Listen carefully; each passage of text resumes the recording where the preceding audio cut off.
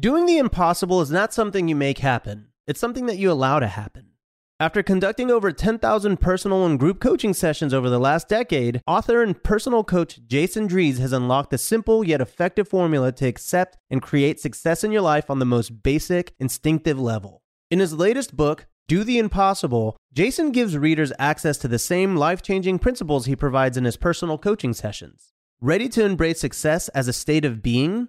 In this exclusive listener offer, get your copy of Do the Impossible for 50% off from the publishers at Bigger Pockets. To get your copy of Do the Impossible for 50% off any format, go to www.biggerpockets.com/impossible50. That's 50% off any format, www.biggerpockets.com/impossible50. Pay attention to your peers. Pay attention to your peers. Your peers know you better than anybody. Your peers can give you honest feedback. Your peers can save you. And boy, I've been saved from my mistakes many, many times by, the commander on the next destroyer over, who might have said, "Hey, Jim, you're getting a little out ahead of your skis on point A, B, or C." Listening to your peers is another great lesson of leadership that I took from my father.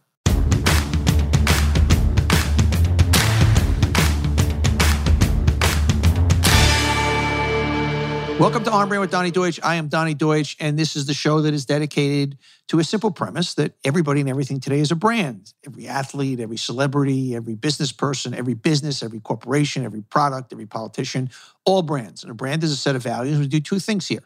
First, we do a big brand interview about their own personal brand. Today, we have a special guest, former four-star Admiral James Stavridis, former Supreme Commander of NATO in Europe, an American hero. He's got incredible stories and incredible wisdom to share. So we're going to be talking to the Admiral in a little bit. And also we do our brands of the week, where we look at the brands that are up and down, who's driving the zeitgeist. And with me this week doing that, backed by popular demand, Emily Jane Fox, national correspondent of Vanity Fair, best-selling author of the book Born Rich about the Trump family.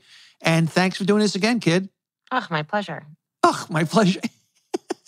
Let's get right into it. First, brand down for Biden.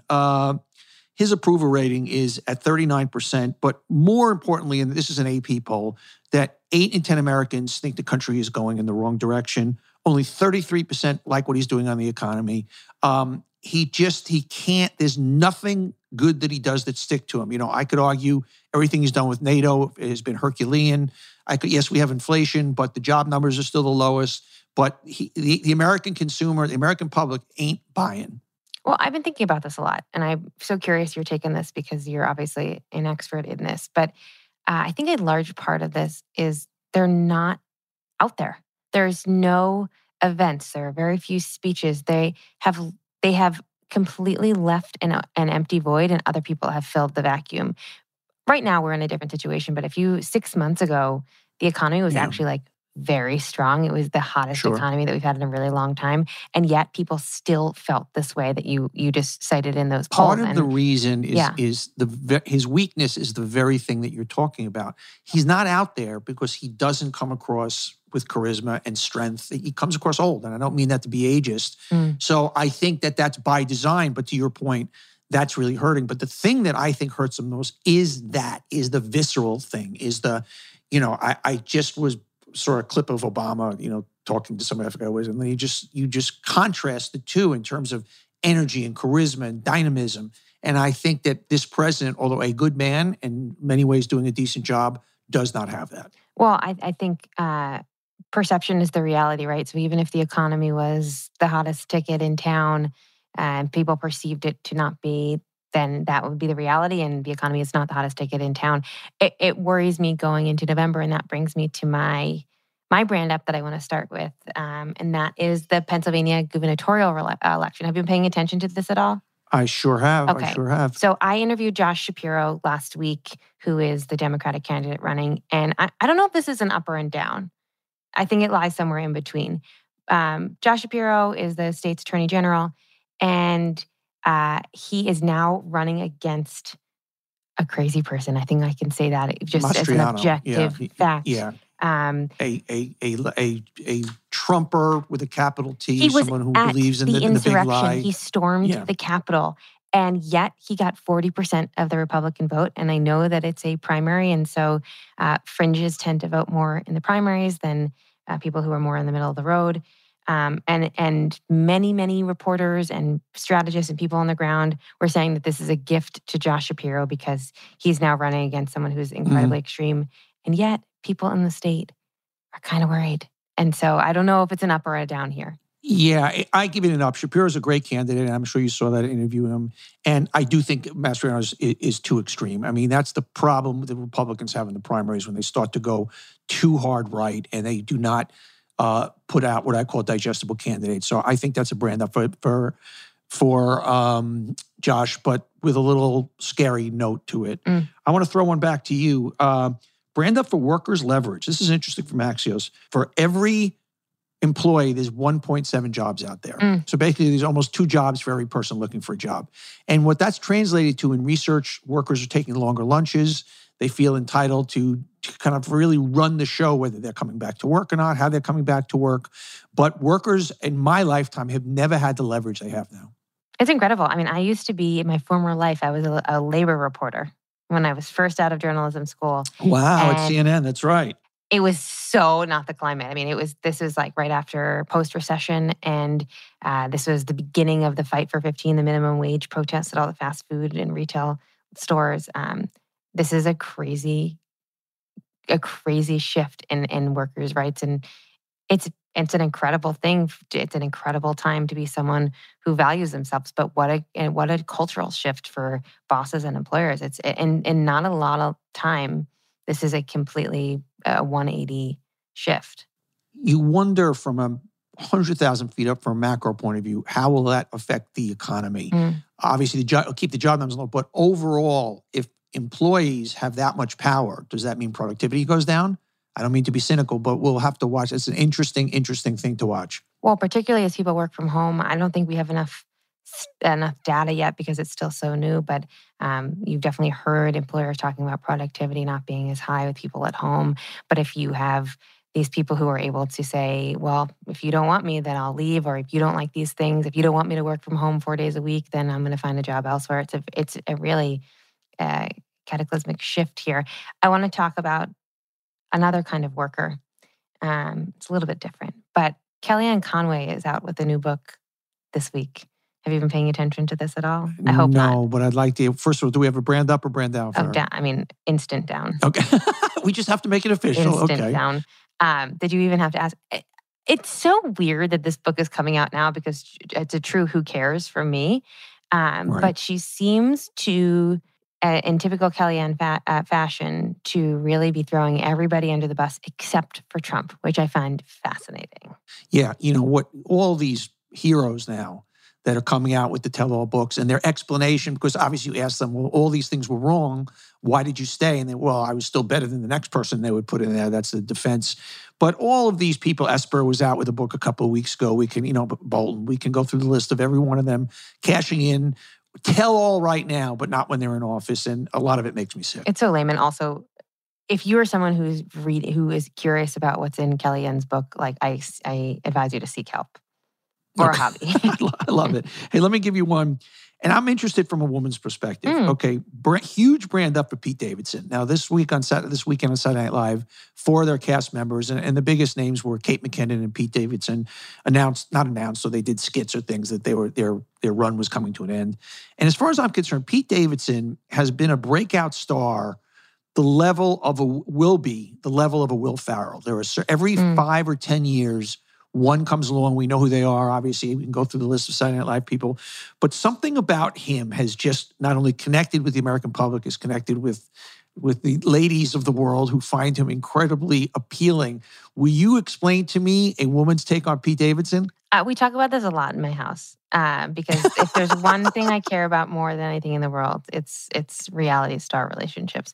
So I think I say this as someone who's married to a professional comedy writer. There's something about a funny guy, right? They not only are they incredibly funny, and that's very fun to be with, but they make you feel funny.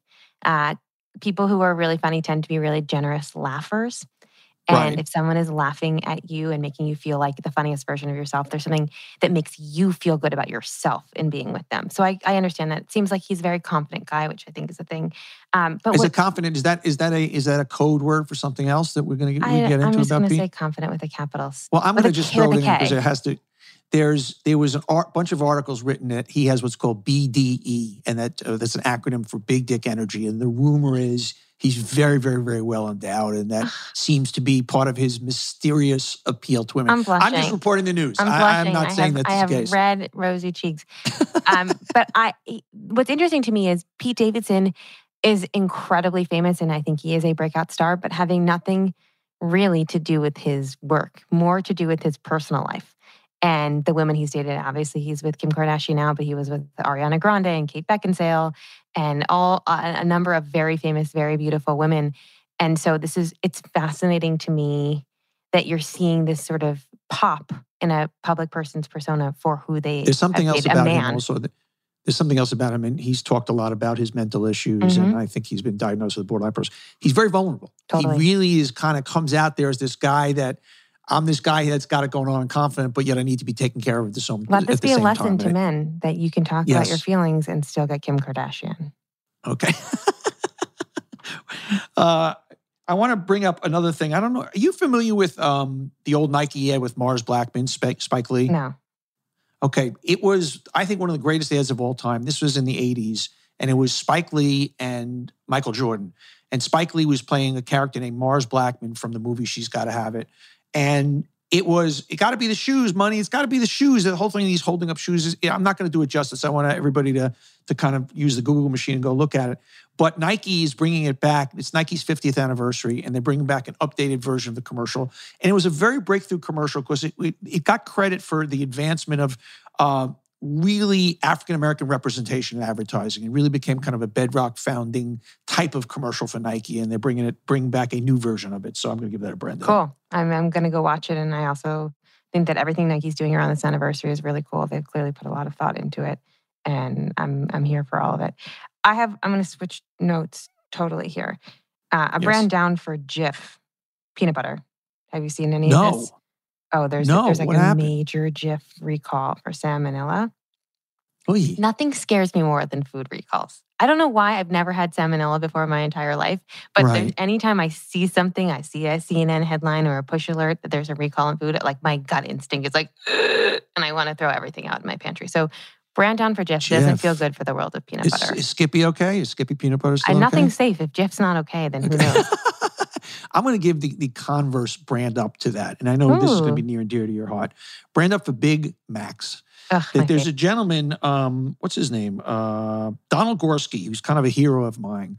He, for 50 years, has been eating a Big Mac every single day. And it's his anniversary. And he's eaten a total of 32,000 and then some Big Macs in his Guinness Book of World Record. And those are the kind of heartwarming stories I like to share with our audience. And it just makes me... That makes me think of something that I wasn't going to bring up, but now I'm going to bring it up. And I have no idea if this is true, but I saw something on the internet yesterday, so I guess that immediately makes it true. That a 2-year-old child unlocked his mom's phone and ordered 31 hamburgers or something like that. Yes, it was the best thing I read that's a true this story. weekend. That's it. I like the way you took it. I want to throw one out to you that is going to have real relevance to you in terms of obviously your experience writing for Vanity Fair and other places about magazines. That there was a rumor that People Magazine is going to stop coming out in print. Their circulation has went from 3.5 to 2.5 million. You have other magazines like Oprah's magazine and Marie Claire have gone away with their hard issues. And to me, if People Magazine ever goes away as a magazine, that means the magazines are done. I mean, if you kind of dig up an archaeological find and say, what does a magazine in the United States look like in the 20th and 21st century, it would be People Magazine. Give me People or give me death. I mean, there's nothing better. I just have such nostalgia for it. I would go over to my grandmother's house every week. She was a subscriber. It's a weekly magazine, which is better than that. And so the fact that they could stop printing is terrible. I mean, look, it's a sign of the times. I work in a magazine. I love magazine, but it's not a medium that is necessarily made for this era. I think people will always love a magazine. There's something about the hand feel, about being able to turn a page, about being able to come back to it, a dog-ear page. I hope you're right. I hope you're right. You know, there's a real quality to a print product, but we live in the age of the internet and everything's tricky. All right, I got one more. Oh, yeah, go. You. No, you go first. I was just going to talk about monkeypox. I don't even know if we want to go there. Yeah, we got to talk about monkeypox. It's very serious. It sounds like it's a breakfast cereal, monkeypox, but obviously it's not. Just kind of get us up to speed on you have to give it a brand down because it's not a good actually, thing. I kind of like the name of it. I'm going to brand up the branding of monkeypox, brand down monkeypox itself. Biden said over the weekend this is something he's seriously concerned about. I've heard public health experts say, don't everyone go crazy. But it seems like another thing's on the horizon on top of COVID, which seems to still be everywhere. It feels like everyone I know is exposed or getting it. Yeah. What did we do to deserve monkeypox on top of COVID? I don't know. Okay. I'm going to give you one more. And this is because I like to talk to you about anything millennial or Gen Z. 7 in 10 Gen Z adults said they'd rather have pets than kids. This is 1,000 pet owners. 57% said that they would rather have their pet than a particular sibling. And 81% said that millennial pet owners said that they love their pet more than at least one family member. I'm not sharing too much. You recently had a beautiful little girl, so you're not you're in the 3 in 10. Yeah. But any reaction to your brethren? I mean, you and I both love dogs. We both love our dogs. I get it, right? I mean, you also have to realize. 6 for the record. Yeah, I know you have. And Donnie has a zoo. He has like a football team full of dogs. You have to understand the particular set of circumstances. I can't speak to Gen Z, but I can speak to millennials. Millennials inherited a really shitty world. When we were graduating from college, it was the depths of the recession. There were no jobs. If you did get a job, they were just really poorly compensated.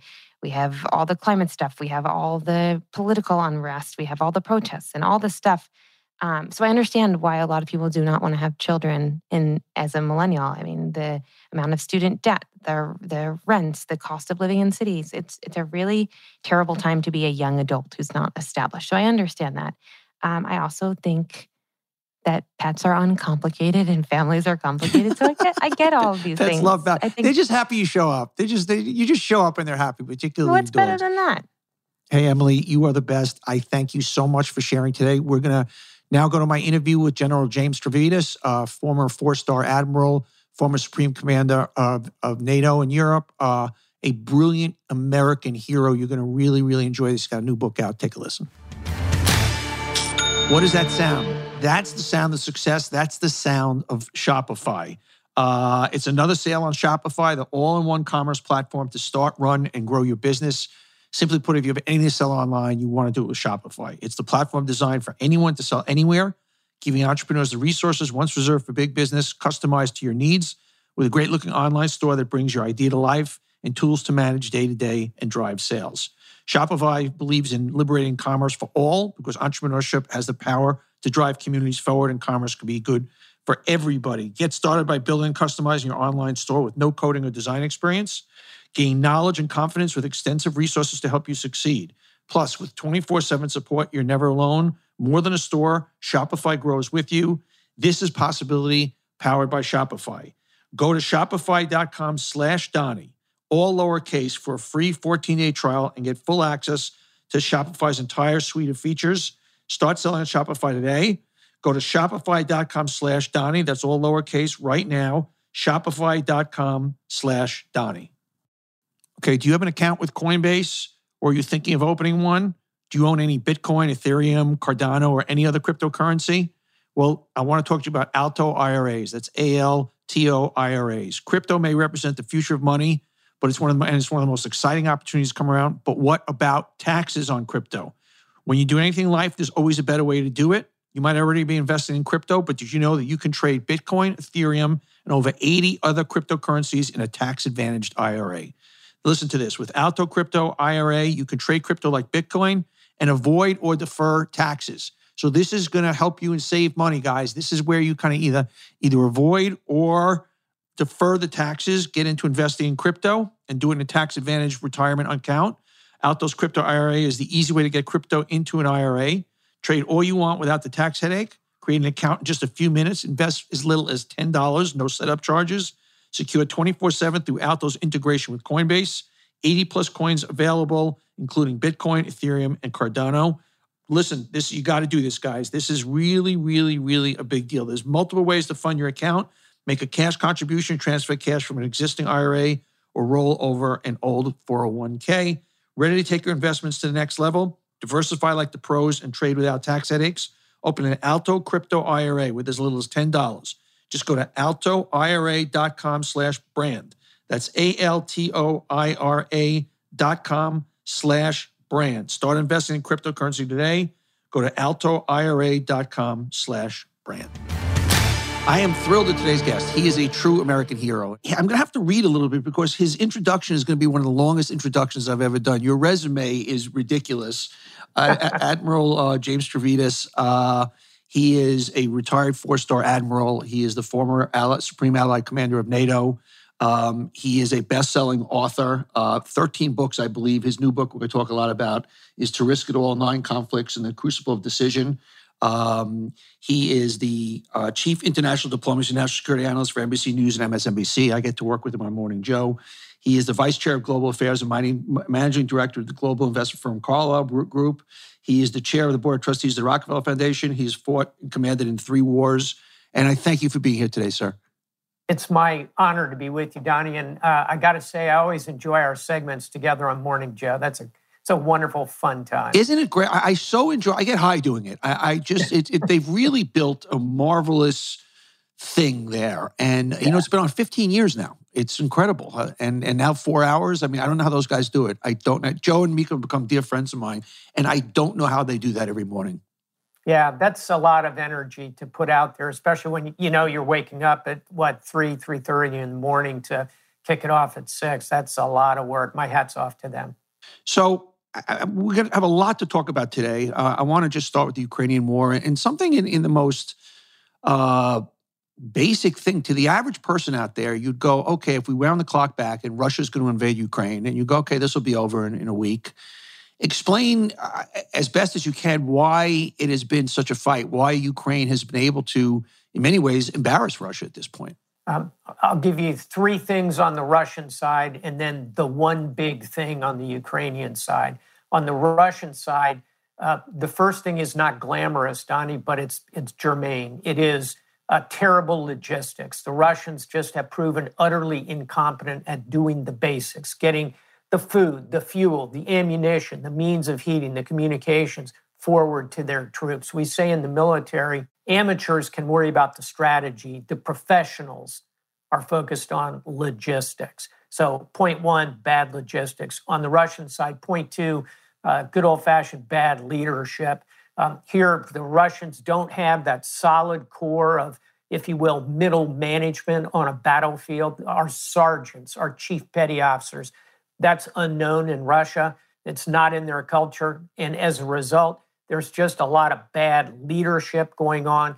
And third and finally, over on their side of the coin, we see that they have proven to rely overly on these war crimes. And that has generated enormous negative response from the world. It's helped unify.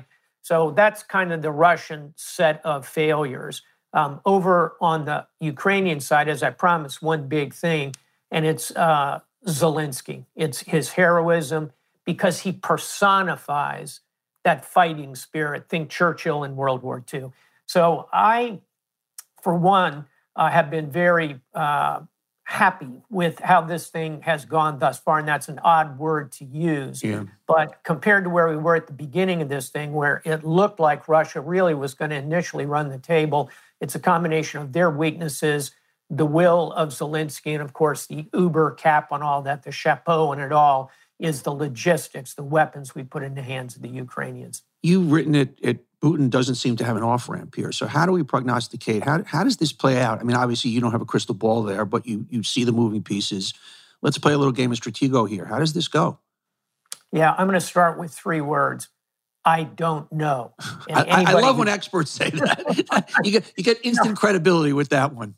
Well, I'll tell you, anybody who says they know how this one is going to end does not understand that war is the most unpredictable of all human activities, much worse than dating, for example. It's you never know how it's going to come out. And here, what I would say with modest assurance, I'd say it's a 2 in 3 chance Donnie, that we're going to end up with kind of what we started with, which is to say the Russians will still be in control of that chunk of the Southeast. They will have picked up a few extra pieces from your Stratego board. They will have destroyed the city of Mariupol. They'll probably get a little tiny chunk out of Donetsk and Luhansk, these other provinces nearby. But it's going to kind of go back to where it started. The good news is that the rest of Ukraine, which is what existed status quo ante, will be free, independent. Zelensky will still be in charge. And, life is compared to what? And compared to what we could be looking at right now, which might have been a Russian sweep across the entire country, decapitating the regime, compared to that, it's not a terrible deal. I'll close on this by saying, despite my just saying it's not a terrible deal, everyone will hate the deal. And don't forget, Putin will hate the deal because he will have failed in his principal objective. Zelensky will certainly hate the deal because he will not have fully expelled the Russians. I just think that's going to be a bridge too far. And the West will hate the deal because to get the deal done, we'll have to end up backing down somewhat on those sanctions. But the bottom line, Russia will be weakened. Ukraine will sail on and rebuild. We got plenty of Russian cash in our banks to rebuild a lot of Ukraine. That's not the worst outcome in the world. I think that's a 2 in 3 chance. The other 1 in 3 is a wide spectrum of possibilities. You mentioned Zelensky, and you talked about him as a leader. You've written a lot about leadership and character and the distinction between the two. And talk about that, and talk about how do we look at Putin through those lenses? Leadership is this enormous door that swings in the world. Leadership is influencing others to do what you will. And a great leader, someone like Franklin Delano Roosevelt, that big door of leadership swings. But I would say somebody like Pol Pot, the dictator of Cambodia, is a good leader in the sense that he led his country. He got people to do his bidding, as horrific as it was. What makes a difference is that tiny hinge that the big door of leadership swings on, and that hinge is character. It's character. It's what's in the human heart. And here it tells us that FDR is a leader with great character. Pol Pot is a leader with execrable character. So this brings us to Vladimir Putin. He's a good leader in the sense that he can motivate people. He has the ability to inflame his base and get them moving. He has high popularity within Russia. It's diminishing a bit now, but he is an effective leader, is probably the word to use. But his character, his hinge is broken. He is someone who is going through the motions. He is someone who has isolated himself from his followers. He is someone who uses the worst tools of war, these war crimes we're seeing in places like Bucha. In other words, he is someone who his character is broken, even though he has the leadership skills that might have permitted him in a totally different world to lead Russia in a positive direction. He has failed, and he'll go down in history as a failed Russian leader because of his character. You're a voracious reader, and you've become a student. Student of war. You're a product of war. What evil? Something that lives within somebody like a Putin. Try and explain it. Does he, as these war crimes are committed, and as innocent civilian, he's responsible. Literally, his blood on his hands. Do guys like that? Do they think they're doing anything wrong? Do they relish in it? Is it part of their modus? Like, it's so alien to us people of just basic decency that what have you learned over the years about what goes into making a monster like that? And when they look in the mirror, what do they see back? I know that's a very difficult question to answer, but I'm going to pose it anyway. No, it's a wonderful question. And let's put it in the context of Russia. And if you look at Russian history, you see this cycle again and again of these cosmic dice that the Russians toss. And sometimes they land on Peter the Great. and he has an expansionist view of Russia, and he wants to connect with the West, and he's part of the Enlightenment.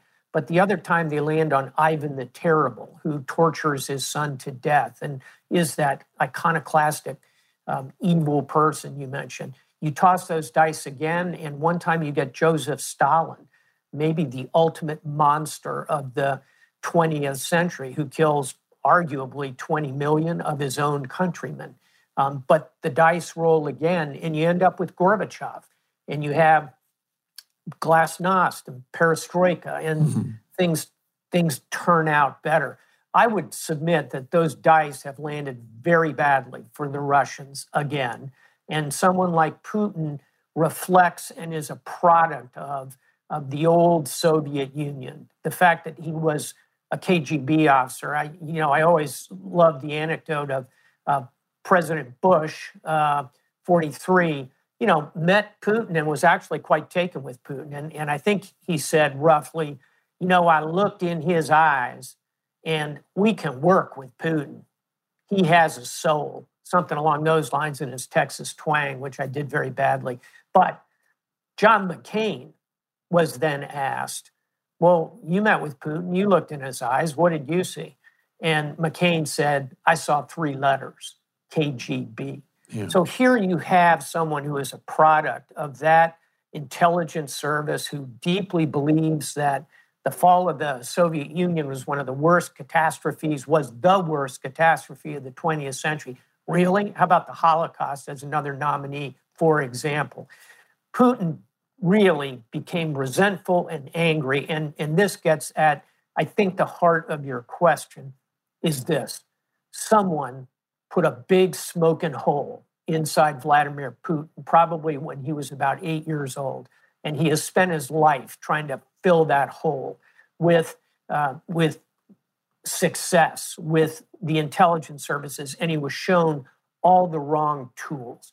And his insecurities are what have led to his anger, his bitterness about the fall of the Soviet Union, and that has translated into this character, fatally flawed, that we've been discussing.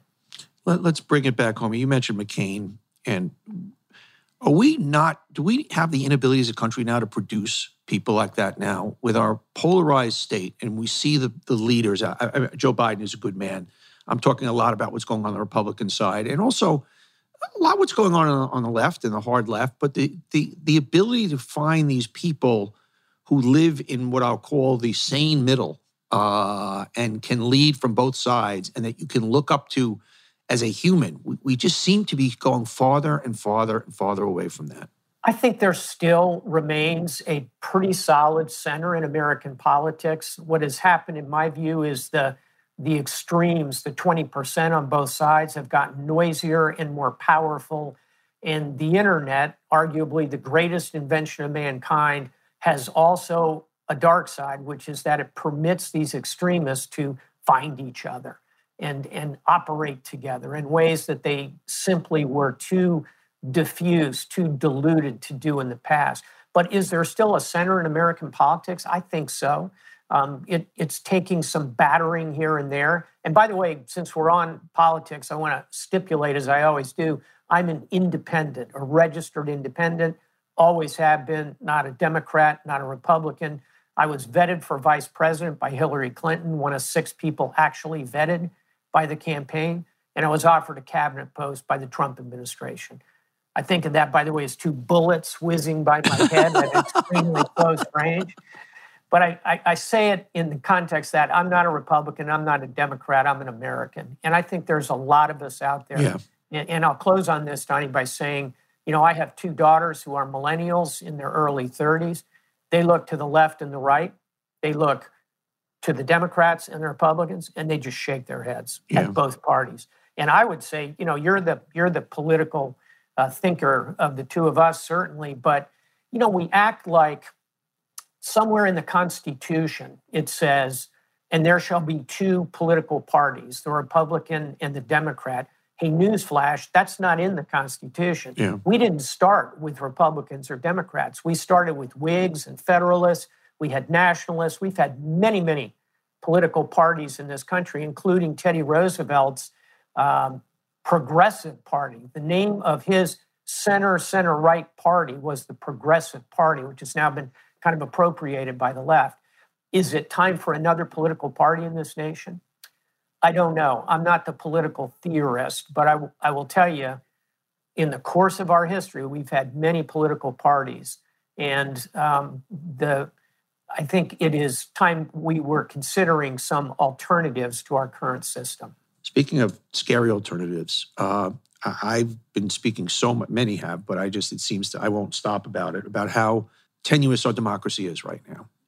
As we head into the next elections, you've got the scary thing. You've got 23 elections for Secretary of State coming up, and in all 23, there's a big lie candidate in there. And it is being set up right now. We got by the last time just because of a few heroic people that wouldn't give in. How worried? Because I don't think the American people are worried enough. Should we be about the thing that we take so for granted that it is very, very in play? Yeah, I have two reactions to that, and I'll start with the darker side of the equation. I share your concern. I share it deeply, and I think anyone who's paying attention has to share that concern. And the tragedy of democracy is that in the end, you elect the government you deserve. Who wrote that? Alexis de Tocqueville, 200 years ago, in the book On Democracy. And we need to avoid that tragedy. And so that's the dark side of the equation. Yes, I am worried. On the more optimistic side, I think it's more than just a few heroic individuals. They certainly played a critical role. But I think the broad spectrum of American political thought is going to continue to want democracy and want a process that protects it. And whether we go through a few more twists and turns here remains to be seen. But I'm not going to bet against us as a democracy. I feel as though, as we talked about a moment ago, there's still a 40, 50, 60% kind of in the middle who don't want this democracy to go anywhere. I'm going to bet on that side of the equation, sharing your worries. I hear you. All right, well put. Let's talk about the book, To Risk It All, 9 Conflicts in the Crucible of Decision. You start with John Paul Jones, and it's basically a book that just outlines 7 battles, 7 situations, and really analyzes profiles and decision-making and in courage and in risk management. And talk to us about the book and talk to us about why you chose the 9 you chose. Yeah, the 9 crises in the book, I'll come to in one moment. But what got me started on this, and you mentioned it earlier, I've written books about leadership and books about character. I think those are 2 of the 3 big things that shape our lives. The third are the decisions we make. And if you contemplate the big decisions in your life, Donnie, you'll think of where am I going to go to school? Okay, I'm going to go to Penn. Where am I going to find a wife? I'm married, my bride. When did we decide to have children? Those kind of decisions. When did I decide to really focus on the world of branding and advertising? Those kind of decisions you have time to make. You can get out your pad of paper if you're so inclined. You can write down pros and cons. You can talk to mentors, talk to your parents. Those are important decisions, vital decisions. But the decisions in this book, To Risk It All, are the decisions you make under extreme pressure with no time. And I chose to use a frame of 9 naval figures to kind of pull out those moments, like John Paul Jones deciding, I will fight on. And by the way, not all of these 9 decisions come out successfully.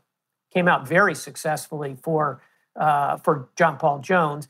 But how about Lloyd Booker, the captain of the Pueblo, who decides to surrender a ship to the North Koreans, spends a year tortured in captivity, and then is excoriated and court-martialed by the U.S. Navy for giving up his ship. He's the other side of the John Paul Jones equation.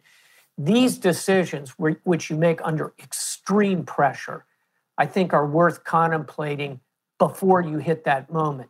And for listeners who are saying, yeah, but I'm not in the military, I'm never going to face a moment like that. Really? How about you're 32 years old, you're a young man in great health, you're walking through a mall, and all of a sudden you hear active shooter, active shooter. What are you going to do at that moment? Are you going to help the elders? Are you going to take a child by the hand and make sure she gets out? Or are you going to go at a dead sprint for the door? What about you're off doing one of these fun weekends and you're driving an ATV, an all-terrain vehicle, and up ahead of you on the ridge line, you see another ATV go tumbling down 60, 70 feet down the side of a cliff.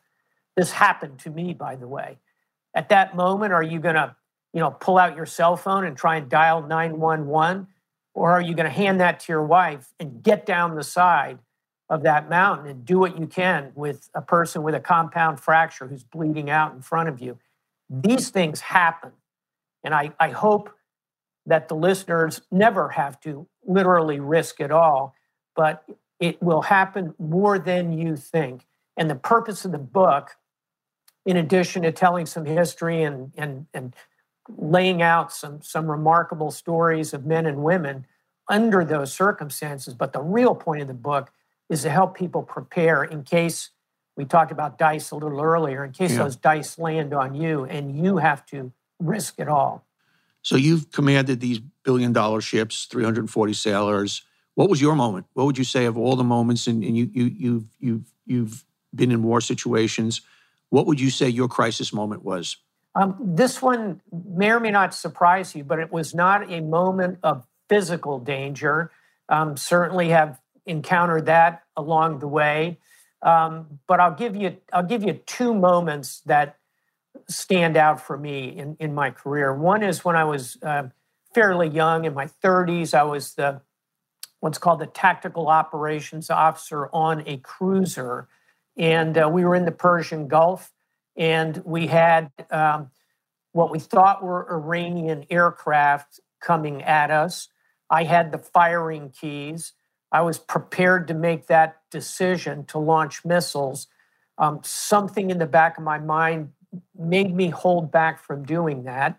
It turns out it was an Iranian civilian aircraft.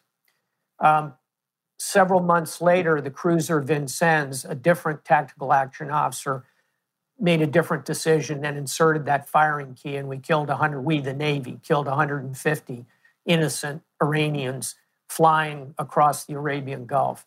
All of that occurred under Iranian missile cover with Iranian jets in the air. It was a complex situation.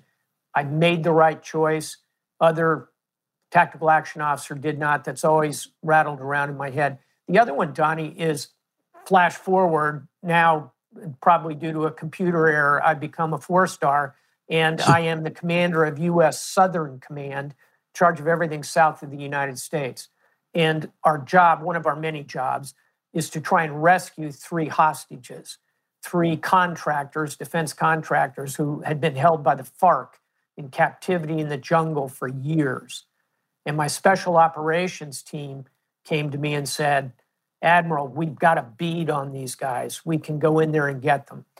And I was excited to try and rescue them. At the same time, I was very mindful of the high risk of the hostages being shot by the FARC. Generally, captors in those situations have plans. If they hear shots coming into the camp, they immediately put 2 bullets in the head of the hostage.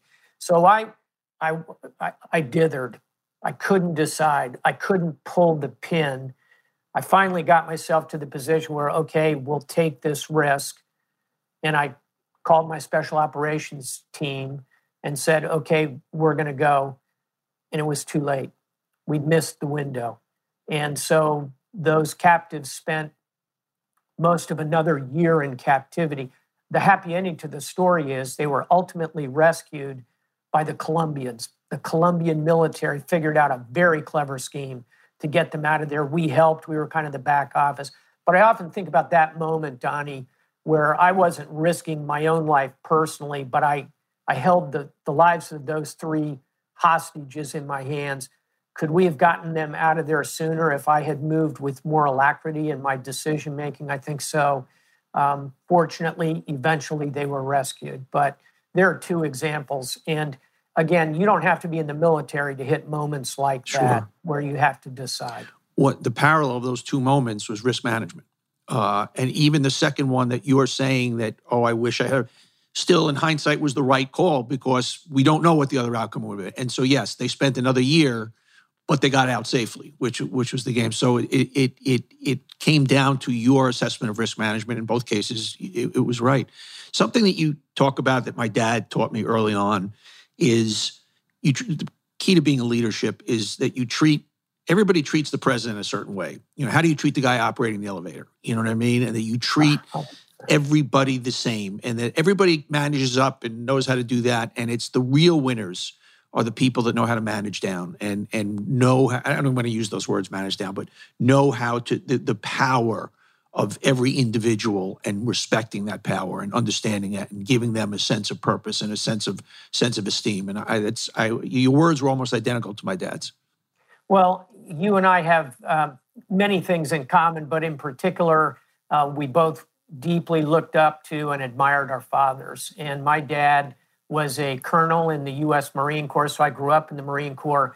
And he made that point to me over and over again, Donnie, was, it's great to make sure the general knows you're doing a good job, but you've really got to spend time with everybody. And my father would always say, no anger. Get anger out of anything you do, because an angry officer, he used to say this, an angry officer is only putting more chaos in the situation. The job of an officer is to bring order out of chaos. And to do that, you respect everybody on the team. And I learned that from my father. And I'll tell you one other thing that he beat into my head, which was, again, we all know you got to be loyal. You got to do the right thing for your boss. You want to make your boss look good. And you, as we just talked about, you really want to take care of your shipmates who are junior to you in rank. But here's the other thing my father taught me, Donnie, was pay attention to your peers. Pay attention to your peers. Your peers know you better than anybody. Your peers can give you honest feedback. Your peers can save you. And boy, I've been saved from my mistakes many, many times by the commander on the next destroyer over, who might have said, hey, Jim, you're getting a little out ahead of your skis on point A, B, or C. Listening to your peers is another great lesson of leadership that I took from my father. Yeah, you talk about that kind of, that peer camaraderie and how it bailed you out of one of your most embarrassing situations when your boat went afoul. And why don't you tell that story? I love that story.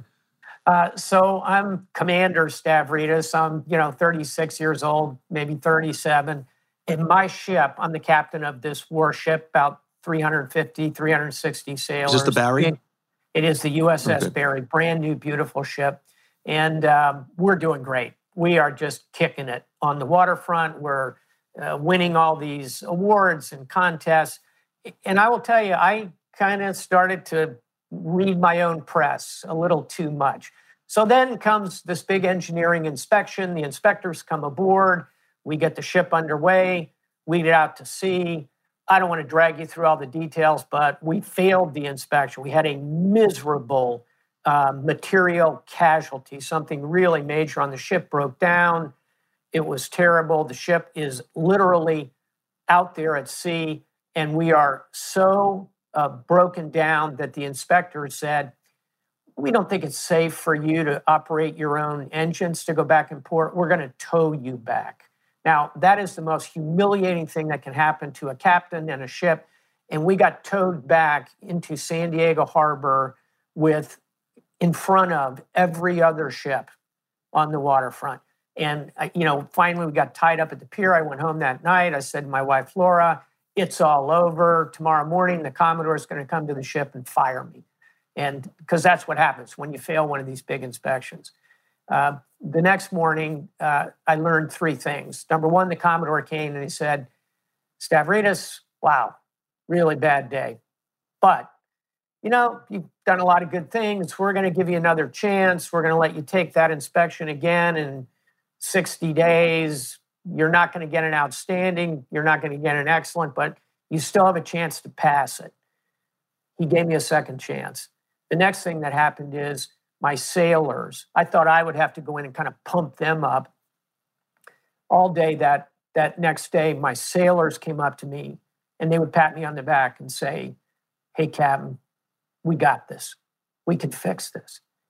And it back to the point you and I made about what our fathers taught us. That's the investment when you need to withdraw from the bank.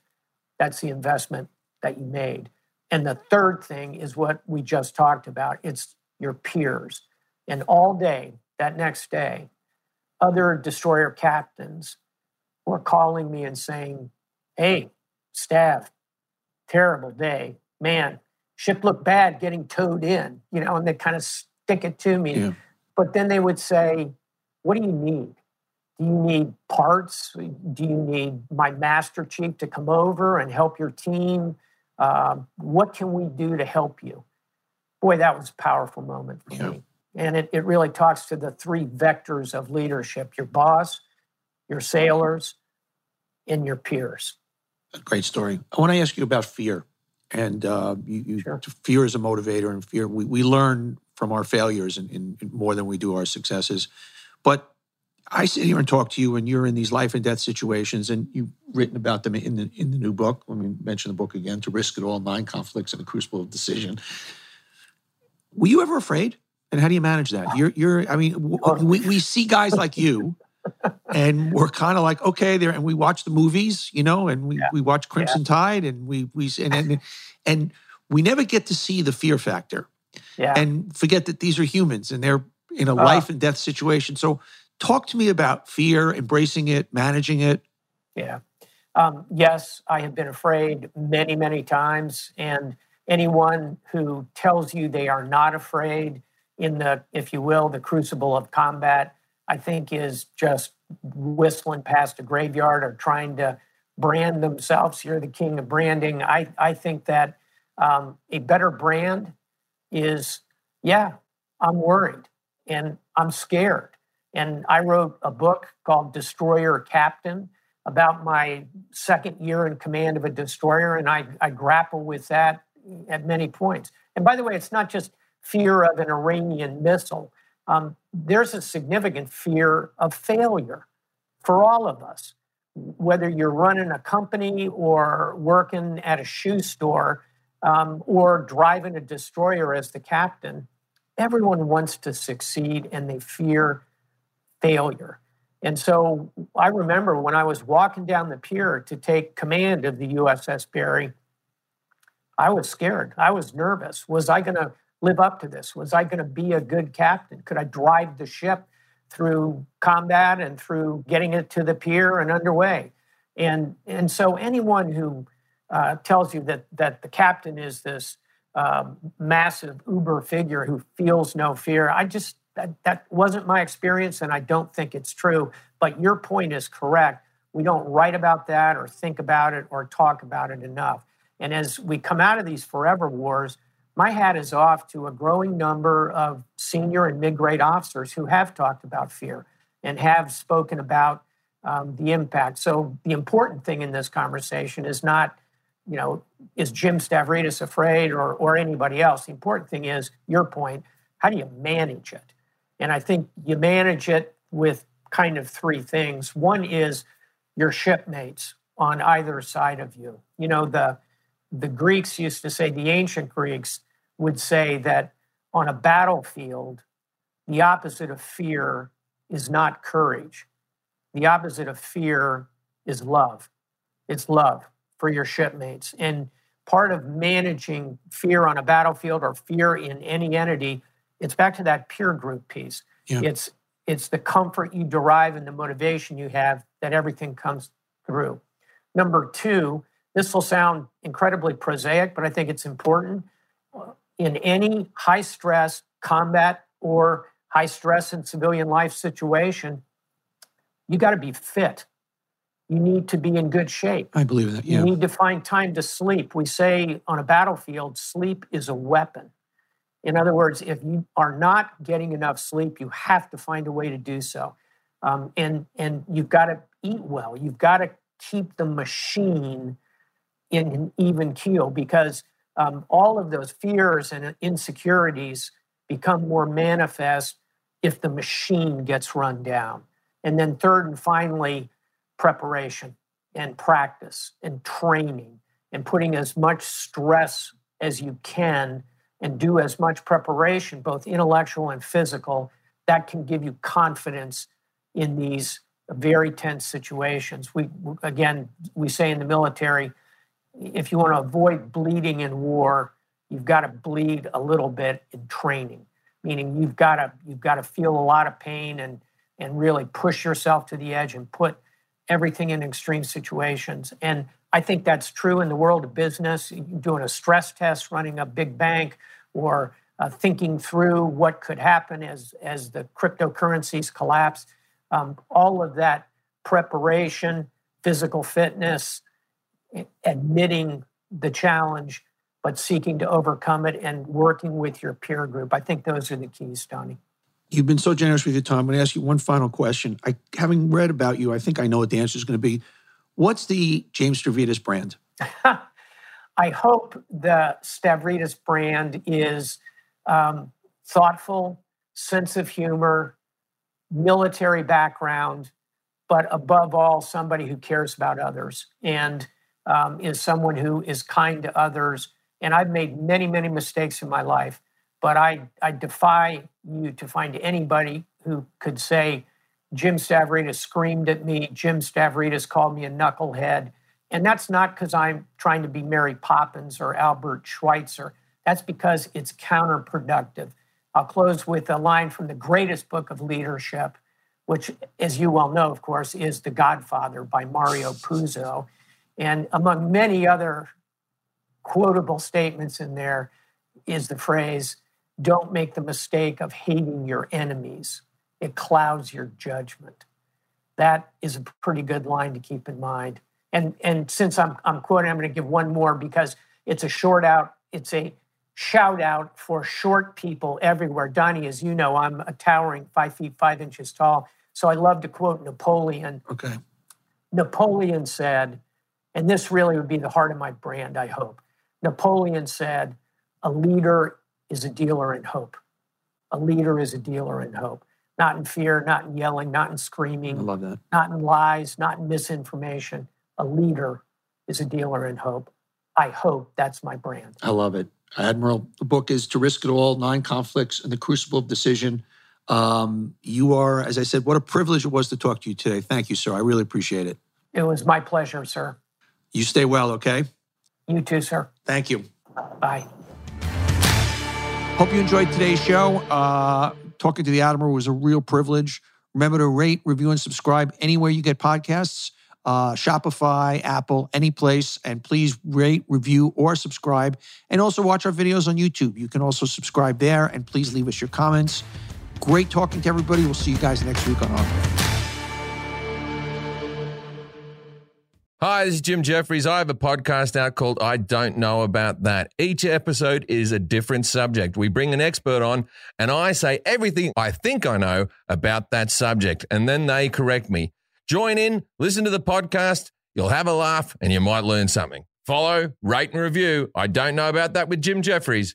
Now on Spotify, Apple Podcasts, or wherever you like to listen. You can also catch video releases each week on YouTube.